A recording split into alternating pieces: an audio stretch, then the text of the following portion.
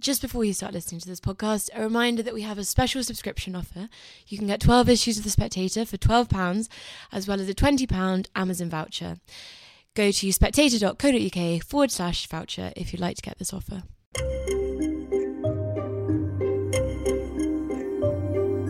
Hello and welcome to The Edition, The Spectator's weekly podcast where we discuss some of the most important and intriguing issues within our pages each week with the writers behind them. I'm Lara Prendergast. It's been a week since Qassem Soleimani was assassinated. In this episode, we ask, has Trump's decision actually united the Middle East? Plus, as the Labour leadership contest gets underway, do any of the candidates actually scare the Tories? And finally, is the piggybank a thing of childhood's past? Ever since he entered the White House, Donald Trump has been trying to isolate Iran diplomatically. But in the week since the killing of Qassem Soleimani, it seems that the opposite has happened. John R. Bradley argues in this week's cover piece that Trump's move has united the Sunni Arab states, from Saudi Arabia to Qatar, in expressing sympathy for Iran and urging restraint. So, has the Trump strategy completely backfired? I'm joined by former British ambassador to Saudi Arabia, Sir John Jenkins, and journalist Katerji to discuss. John, things have been moving fairly fast over the past few days with regards to Iran. Does it look as if Trump is now backing away from further military action? I think everybody is. When the attack took place, when Soleimani and Mohandas were killed, the uproar among the commentariat was something to behold. Actually, I don't think it's changed very much strategically in the Middle East at all. I don't think either Iran or America want a war for different reasons. I mean, Trump has always said he wants to pull his troops out, and Iran doesn't want a war which it would lose. What it has done, I think, is destroy illusions that there was an alternative future for an Iraq controlled by Iran and the Iran-affiliated Hashd militias. And I've just been listening, actually, to Falah al-Fayyad's eulogy to Qassem Soleimani, and I earlier listened to Hadi al-Amadi and Qais al-Khazali talking about it. And if anybody had any illusions that these guys were not Iran's creatures, or at least fully aligned with Iran, and could be partners in a future Iraq, I think this will have destroyed it forever. What Iran wants is what they say they want, which is to make sure that American troops are expelled from Iraq. In particular, they say the region, what they mean is Iraq, to a certain extent Syria, and so forth. They've always wanted that. What they'll do now is just use this as a motivating tool for consolidating or reconsolidating their allies, proxies, subalterns, whatever you want to call them in the region, behind that single goal. This is what they're all saying. John Bradley in this week's issue says that rather than uniting the Sunni Arab states against Iran, Trump has actually managed to do sort of almost the opposite. Did you agree with that assessment of his? I mean, look, I don't necessarily agree with that assessment, because I think there is a significant distinction between the so-called leaders of Sunni Arab states and the populations of these Sunni Arab states. The leaders of all the Sunni Arab states in the Middle East are dictators who run dictatorships, totalitarian dictatorships that often oppress their own people. So free democratic governance is as big a threat to these Sunni dictatorships Sunni-led dictatorships as they are to the Iranian government. So whether or not it's consolidated the views of the people is not really being reflected here. It's about what the leaders think. And these dictators are, fighting with each other one minute and then in dirty alliances with each other the next minute. I don't think that it's necessarily the best way to gauge what the mood of the Middle East is by what Mohammed bin Salman, his opinion on things are. Certainly points raised in it were very true, in the fact that I don't think Donald Trump was expecting some of the reaction that he's got. But at the same time, these dictatorships are not interested in a Sunni-Shia dispute. What they're interested in is regional hegemony for themselves and absolute power back at home. And anything that might interrupt that is a threat to them. So this really isn't about Saudi Arabia or the Emirates or Qatar or or whatever. It's about Iran. The thing that persuaded the Saudis to extend overtures via Kuwait, via Oman, via Pakistan, and via Iraq to Iran, and these were feelers, was, if anything, was the attack on Abqaiq. It was a demonstration by and the attack on shipping in the Gulf and so forth. It was the demonstration, a clear demonstration by Iran that Saudi Arabia couldn't defend itself effectively against Iran's proxy hybrid grey zone warfare. That's what's happened. The Emirates have always had an ambiguous relationship with Iran. I mean, you think about the amount of Iranian money that goes through Dubai, for example, or is invested in the Dubai property market. Hezbollah money that goes through there. It's not a simple binary equation. I don't think Mohammed bin Zayed likes Iran, but he also understands that you need to find a modus vivendi, especially if you're not going to have the Americans protecting you, which again has been the lesson not just of Trump, but of Obama. When you think about Trump, and there's been a lot of commentary about this, which is focused on Trump. Actually, one of the interesting things about Trump, whatever you think about him, are the continuities, the policy continuities in many areas with Obama. This is a long-term trend. So they're hedging their bets, and I'd hedge my bet if I were them as well. There's another point which speaks to Oz's point about what people think. I think if you look at the protests in Iraq, Iran, Lebanon, further afield in Sudan and Algeria and so forth, those discontents are not going to go away. I fully expect the Iraqi security forces to be given instructions to clear all the squares now in Iraq. They've already started doing it down in Nasiriyah in the south, but they'll do it in Baghdad and Basra and so forth. But this won't make those discontents go away, even if Iran manages to extend complete hegemony over Iraq. It's still left with a problem of what you do about a completely dysfunctional state which cannot provide welfare for its inhabitants. And that's the same in Iran as it is in Iraq, as it is in Lebanon, which is now bankrupt, and as it will be in Syria. Oz, do you think it's therefore fair to say that Trump slightly kind of simplified the kind of Sunni-Shia conflict, and that's caused a lot of the problems this week? No, I think Trump fundamentally doesn't have a clue about the Sunni-Shia conflict. I don't think he has any idea what he's doing. I think this whole strategy was chosen on a whim, and reporting from the States certainly seems to suggest, it was put on a PowerPoint, and he, if that's to be believed, he chose it. I mean, look, Soleimani's assassination, it might backfire on the US in a massive way if they are forced to, the Iranians wanted the US to leave Iraq no matter what. But if they manage to finally do it on the back of Soleimani's assassination, Trump wants troops out of the Middle East. That's his personal viewpoint. How good is it strategically for the people of the region if they have no counterweight to Iran anymore? So, yeah, I don't think Trump knows what he's doing. I think that Soleimani was one of the world's most evil men, and I think he was planning attacks on American targets. And the case for whether or not that makes him a legitimate target, for me, is not the most important one. It's strategically what comes next. Strategically killing Soleimani could be justified if you're from the American perspective. But if it's justified, what's the next logical step? If America's doing it and then it plans on leaving Iraq and Syria to the Iranians, then all you've done is remove one key figure but allowed the Iranians to achieve what Soleimani had been aiming to do for years in the first place. John, on Soleimani's death, you wrote yesterday for Coffee House and you said that for you and other diplomats it was personal. What exactly did you mean by that? Because we had British troops killed by IEDs and vicious bombs with a molten core, which took people's legs off, throughout the south of Iraq for something like 5 years, killed and maimed, when the elements of what were then Sadr special groups, which turned actually into the Sabah, kidnapped Peter Moore and his close protection team from one of the Iraqi ministers in 2007, and then they immediately shot the close protection team. I mean, I was dealing with the families for 2 years after that, and when I was in Iraq, and I did some of this when I was director for the Middle East as well. So, the consequences of what Soleimani did and Soleimani inspired, actually, it's not just personal for me, it's personal for a huge number of people. You talk to Syrians about this, the Sunnis, the refugees, or the families of those who've been killed.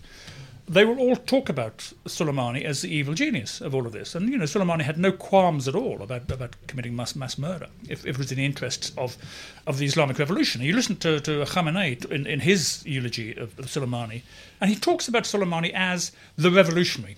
And, of course, what that means is that he's my guy. He does because I am the representative of the Imam on earth. I'm the shadow of the Imam on earth. And, therefore, we were like this. And our main aim is to protect, preserve and maintain the Islamic Revolution in Iran. Now, the Islamic Revolution in Iran is not Iran. It's the regime. It's the people actually who benefited and have exploited the last 40 years. And I think what we saw with the demonstrations in Iran and Iraq is that there was a significant number of people in Iran who are Iranian patriots. It's not that they like the Americans, but they want a better life than they've got at the moment. The same in Iraq. And I think that was the dispensation that Soleimani was maintaining. So that's what I mean. And Oz's point about a plan is very important. We haven't really had a plan in Iraq for a decade.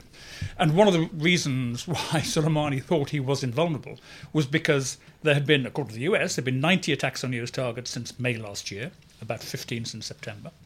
Nothing happened. Nothing happened when they shot down a very expensive bit of military hardware, a surveillance drone, in international airspace last autumn, or when they hit tankers. Nothing happened. There were no red lines. There have been no red lines at all. This isn't a red line. This assassination of Soleimani does not restore deterrence unless there is a plan that goes with it. And that's the thing I think we're all waiting to see. We know there's no Iranian... I mean, I said in the article, the Iranians have no plan. They don't have a plan to respond to Soleimani. But what they have is a strategic goal in the region, which is to get the Americans out. Of course, the question for them is, what happens if they do get the Americans out? What happens then? Because they'll be left with responsibility for these areas. And in the long run, I think it's a poison chalice for the Iranians. I agree. It is a poison chalice. But I mean, I have to say, look, I'm a very firm believer in international law and the principles of international law. But the man who made the biggest mockery of international law, besides Bashar al-Assad and Vladimir Putin, was Qassem Soleimani. Qassem Soleimani was banned from travelling outside of Iran by the United Nations. So what was he doing in Iraq in the first place? We know what he was doing in Iraq. He was planning more attacks against American troops. I mean, Qassem Soleimani made his mark, as I said in my New Statesman piece, through his unrestrained barbarity towards civilians in Syria and Iraq. Unrestrained barbarity. He mowed them down in their thousands. And there isn't anyone in this world that he was willing to lift a finger to stop it and protect those people. Not one person. Not Obama, not Trump, not Cameron, not May. No one seemed to care. So the idea that we're kind of clinging to international law to protect Qassem Soleimani, Iran uses the guise of international law to work against international law. I think there needs to be a much larger conversation about how do we stop violations and violators of international law. Qassem Soleimani had found a way of just doing whatever he wanted, killed as many people as he wanted with sheer impunity. The deterrence argument, has Donald Trump restored deterrence?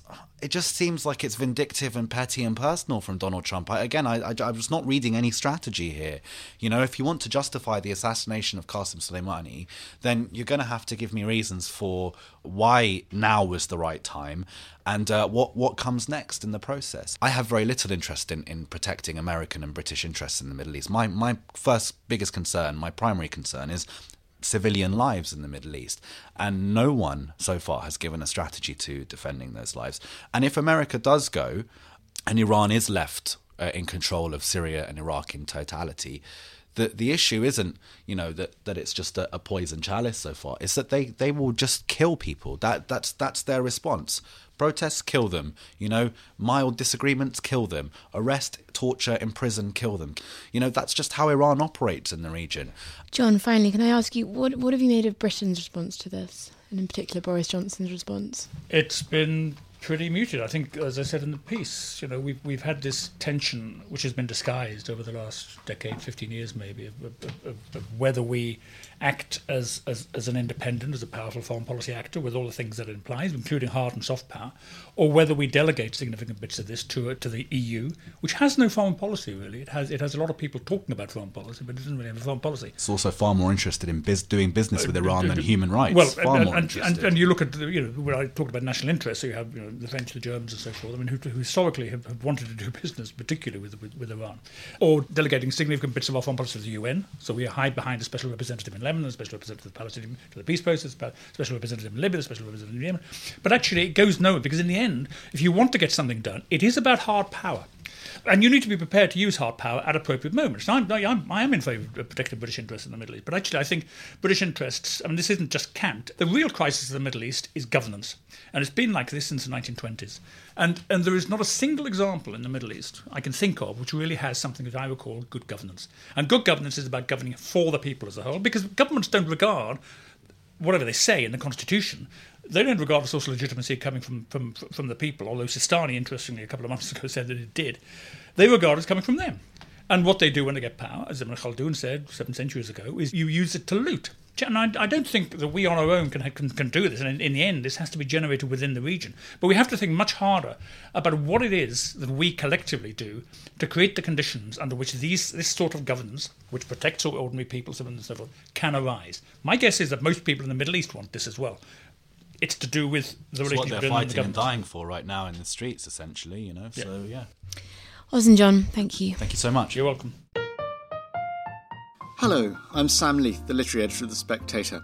I'm the host of our weekly books podcast, where we have guests ranging from the authors of fiction to historians and critics and philosophers, talking about everything and anything to do with the world of books. We've had in recent months, from the thriller writer Lee Child to the historian Peter Frankopan, we've had Deborah Lipstadt on anti-Semitism, Judith Carr on the Mog books, and Wendy Cope on her wonderful poetry. We hope there's something there for everyone, and if you think there might be, all you need to do is search for Spectator Books on the iTunes Store or whichever your podcast provider is, and sign up to get a weekly dose of Spectator Books conversation. With Labour's leadership contest now officially underway, do any of the contenders actually worry the Tories? That's the question Katy Balls poses in her political column this week, and she concludes that no, not really, they don't. She joins me now, together with James Mills, former advisor to Jeremy Corbyn and John McDonnell. Katy, can you start by giving us a brief overview of who the runners and riders are in the Labour contest? Yes, so at the time of writing, I'd like to point out, if anyone is looking at the politics column in this week's Spectator, there were 6. Now it looks as though we are having potentially 7 candidates. So the 2, I think, front runners, if you look at people, the 2 furthest ahead, you have Keir Starmer, the shadow Brexit secretary, and Rebecca Long-Bailey. Rebecca Long-Bailey is seen as the most continuity Corbyn. She recently gave Jeremy Corbyn 10 out of 10 as a leader, which surprised some people given the result and perhaps the party's reputation with anti-Semitism. Then you have Keir Starmer, who many thought was probably more centrist within the Labour Party, but it's fair to say that his pitch so far has been very much leaning left and trying to prove his left-wing credentials, and he's been looking back at his career as a human rights lawyer to make that point. He has the most support so far, and we expect him to have the most support generally from the Parliamentary Party.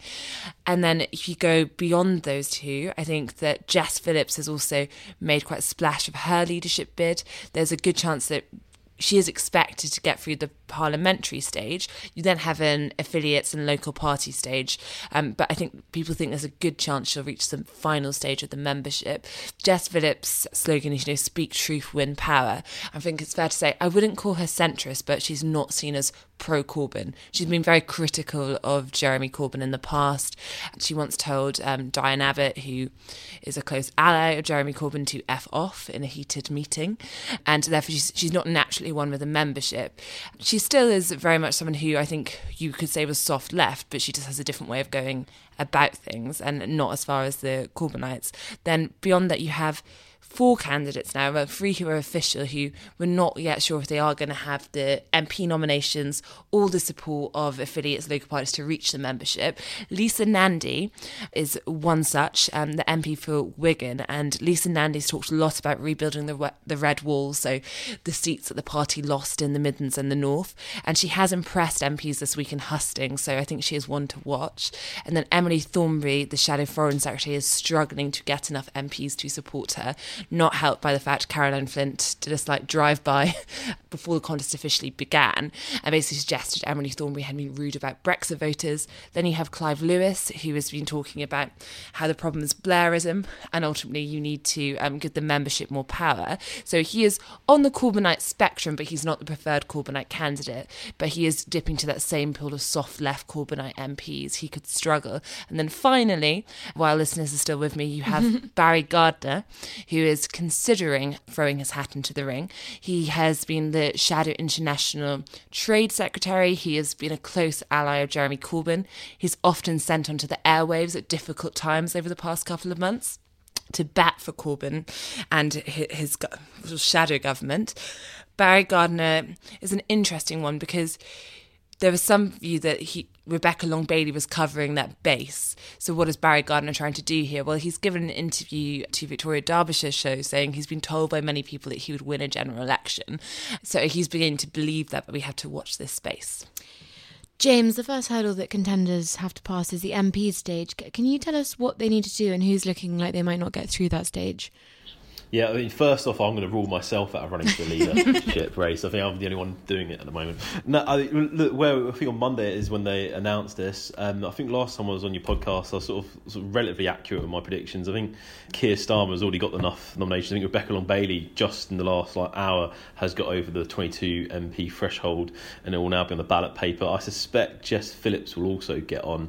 And as I said before, I've got a sneaky suspicion that Nisa Nandi will probably just creep on, and because I also think she'll get enough of the MPs, and I think she'll probably get a trade union nomination as well. So that'll be my sort of tip and I think it'll be a 4-person contest.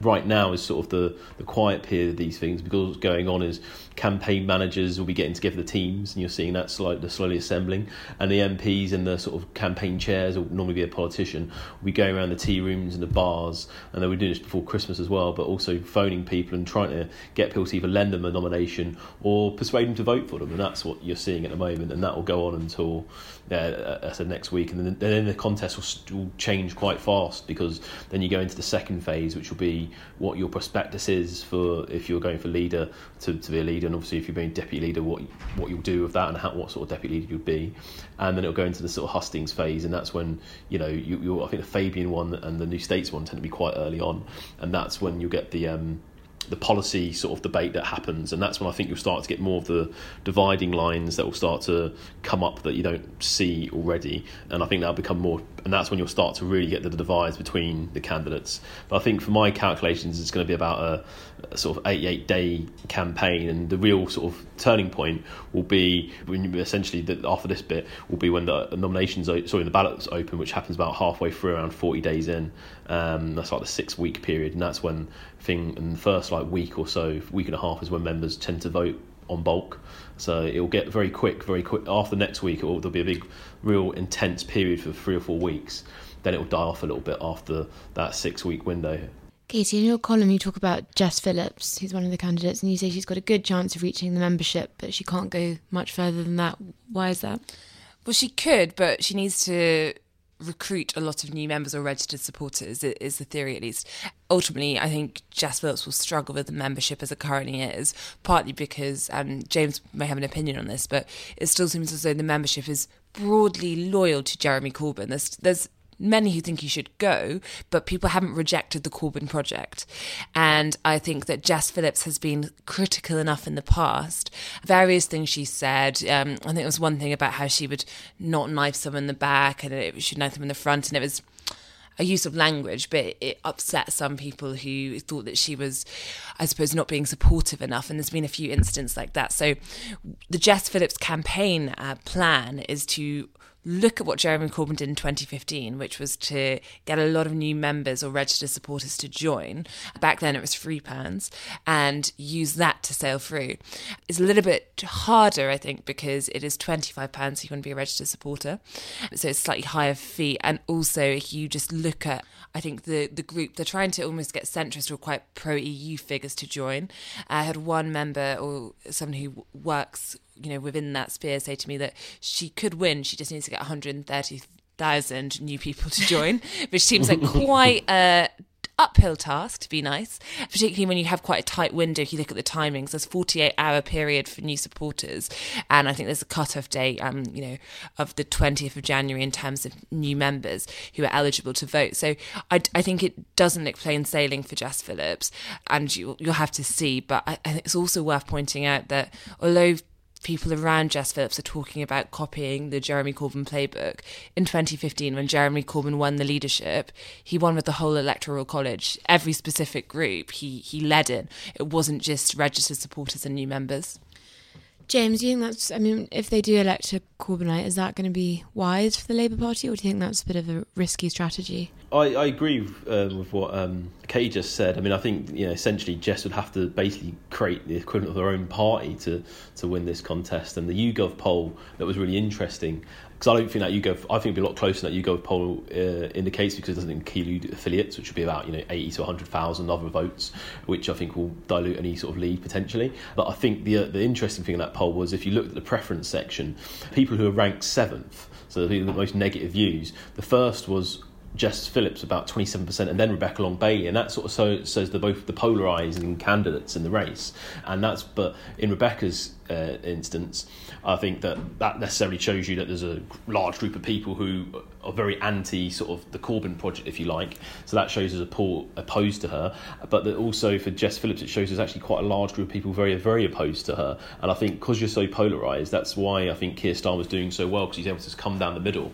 And I was really worried in 2016, not that Owen Smith would run, but that Angela Eagle would run with him, because I was really worried that if we didn't win on the first round, the sort of the soft left, as they like to call it, the sort of candidate would come down the middle and deny us a bit of majority. And then what happens in the next round, see, under our system, because of preferential vote system, there's transfers, and I think that the high proportion of people who want to vote for Jess Phillips will transfer over to someone like Keir Starmer and not to someone like Rebecca Long Bailey. That's just the dynamics of it. Come back to your next question. I know there's been a lot of talk. I read Katie's article. I thought it was very good, actually, quite insightful as well. And the idea of that Tories being sort of intimidated by whoever leads. If I'm brutally honest, whoever wins probably won't bother the Tories immediately, because look, it's an 80-seat majority government, and this is probably one of the most sort of it's a very confident and probably overconfident government, if in my honest opinion. And I remember 2005, after we won, that most of the conversations were that we were the natural party of government, and Labour was going to lead forever, and the Tories were destroyed, and they were never going to come back. And we didn't really care too much the first year or two. I think not many people did, to be totally honest with you, with David Cameron leadership, and he was attacked from all sides. It wasn't until we got closer to around 2007-2008 period, just after the crash, when events changed. And that's why I think there's hope for Labour, because you look, at the end of the day, bare minimum, we're going to need to win 80 Tory seats, or we have to rely on other parties to do the work for us. That's a really big uphill task. But that said, the upside would be, look, this is a very arrogant Tory government right now. Whoever wins is going to have a long slog to get back and get even attention in the country. But make a little bit another prediction. I actually think that look, if I'm going to be totally honest, it's not just some parties, it's me being professional of you. I think that this Tory government could almost be a sort of lobbyist charter. I think it's like one Sunday story away from a corruption scandal. I mean, you've only saw the recent days a Tory MP taking a ski trip to Davos. I mean, that is very far from the party of David Cameron and George Osborne, who are very control of their message. They were very sort of you couldn't even drink champagne at a Tory party conference. We used to have competitions to try and get... you just had to serve it in a wine glass. Yeah. So people didn't know. I think it shows the mood of the Tory party. They're very relaxed, they're very confident. What you're going to see is, because of the nature of having a majority government, you have loads of backbenchers. You have loads of people who feel sort of they don't have enough to do, and who'll be getting loads of people press upon them. And unlike then, if the Labour Party gets lobbied by trade unionists and social activist groups, the Tory party gets naturally lobbied by big business and business interests in general. If you lead the Labour Party right now, it's a long game, and you've got to think for the next 3 years, how do you pull yourself, the party together, to keep as much unity as possible, to get yourself in a position that when the country starts to look to us, when the next scandal, when the next recession comes up, because we're overdue one, when the Brexit throws up more than one hurdle and negotiations that we already think, where can you be a position to party so the country will listen to us and we have those answers? And that's why I say I'm looking at what all the leaders will have as a policy platform, because it's not just winning the Labour Party contest that matters. It's about have you got the answers for the questions that are not just come up the road but are there right now. And that's why I said, like, whoever wins this contest, that it's not going to be plain sailing. None of them are going to bother the Tories immediately. That's my sort of like 10 cents on it, I guess. James and Katie, thank you very much.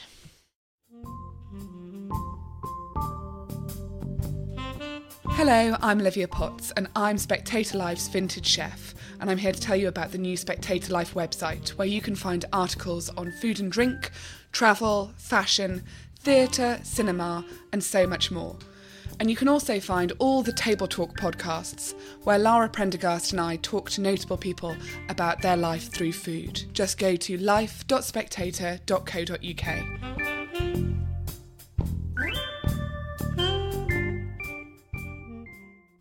And finally, is the treasured piggy bank jangling with change a thing of the past?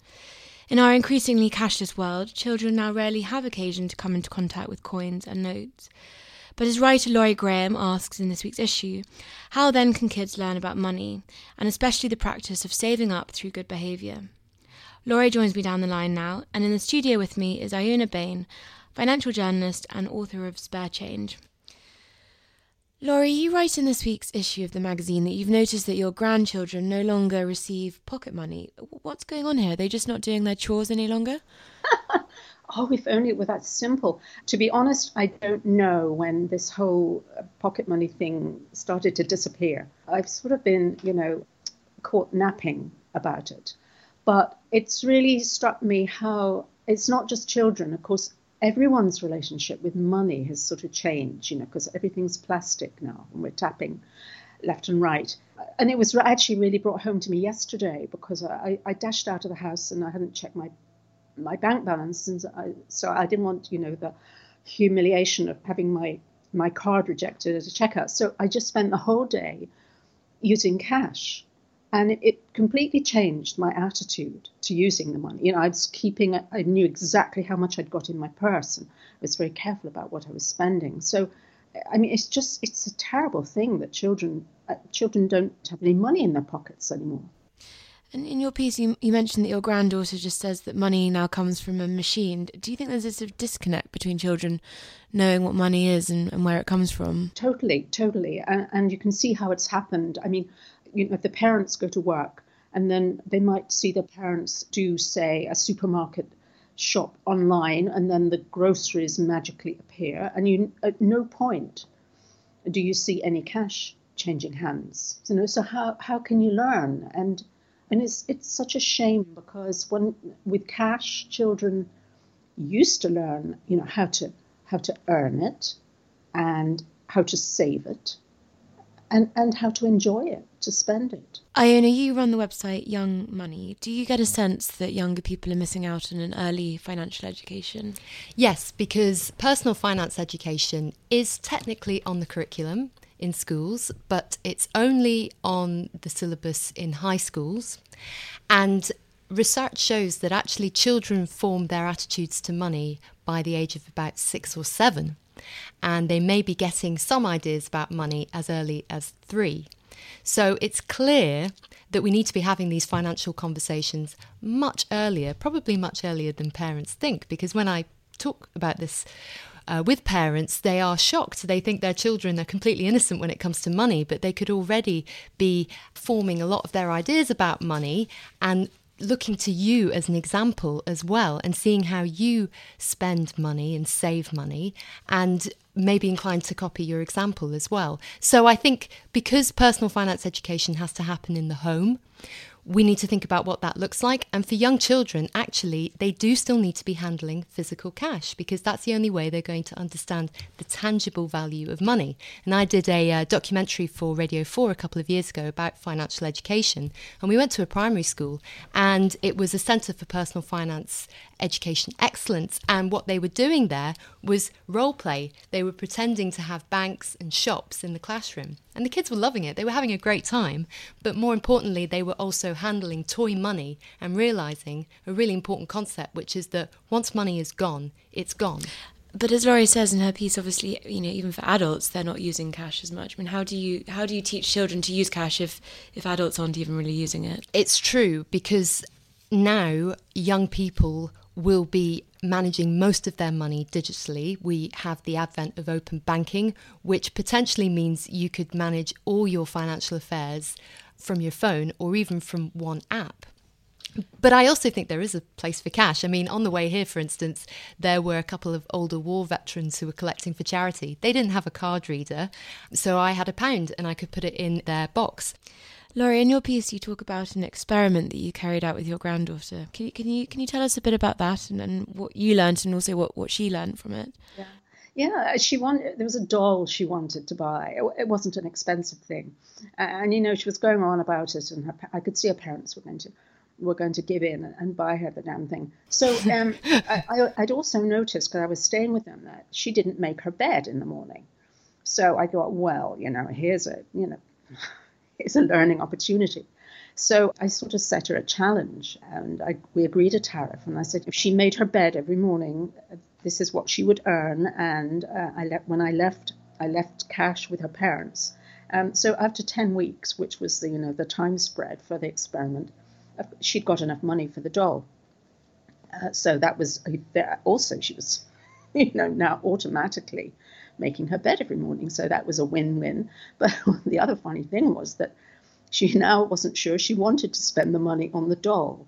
So I thought, this is a very powerful lesson learned, that if you have to save up for something and you can see the pile of money growing, makes you kind of prudent in a child, at a child's level, prudent about what you're going to spend it on. I mean, that was an amazing education that you provided in such a short space of time, and it's a really easy thing that all parents and grandparents could do. And actually you can do it with digital tools. So now there are accounts available such as GoHenry and Osper, and they are purely online, but you can essentially give your child a debit card, they can spend it, but you can also download an app and monitor your child's spending, and they can set up a savings goal. They can name that savings goal if they want to buy a toy or a gadget. They can put money towards that goal, see it in their app, and then use it for the things that they want. So it can be a cash-based process, but you can also do it online to really make sure that they are learning about this new digital world. Laurie, do you think that's something that your grandchildren might be interested in?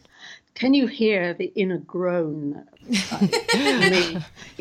My children, they grew up in the 1970s, they used to play at shops. I mean, everything Iona's described is terribly sort of structured and formal, and children just used to learn by playing. It wasn't a big deal. And also, by the time my children were, say, 9, the age of this granddaughter now, they were all capable of taking some cash, walking to the corner shop, and either buying me a carton of milk or spending some money they wanted to spend on sweets, because children don't buy sweets anymore. Probably I shouldn't be saying that. The very idea of the digital applications, I mean, I know they're there. And sure, my grandchildren will know about them and be able to use them very, very competently. But it's, handling cash is such an important confidence for children to achieve. And the other thing is that money, cash, is quite interesting, Coins, well, perhaps not so much these days, but coins can be a thing of beauty. My grandparents were of the generation that still used farthings, a little brown coin with a picture of a wren. Was it a wren or a robin? A wren, I think. And, you'd find them on the attic floor. I mean, I don't know. Let's hear it for, I don't know if I can pronounce this, numismatists. Are they the people who collect coins?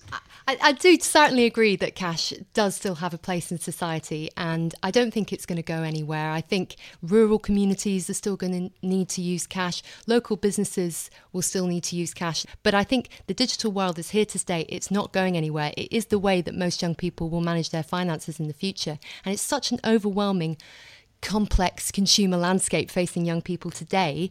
We need to give them a fighting chance of being able to understand the value of money, but through these new digital forms. Finally, Laurie, you mentioned coins, and in your piece you also mentioned the tooth fairy, and I'm going to have to ask you, what is the going rate these days for a tooth? Because it seems to be one of the few times children do still receive a coin.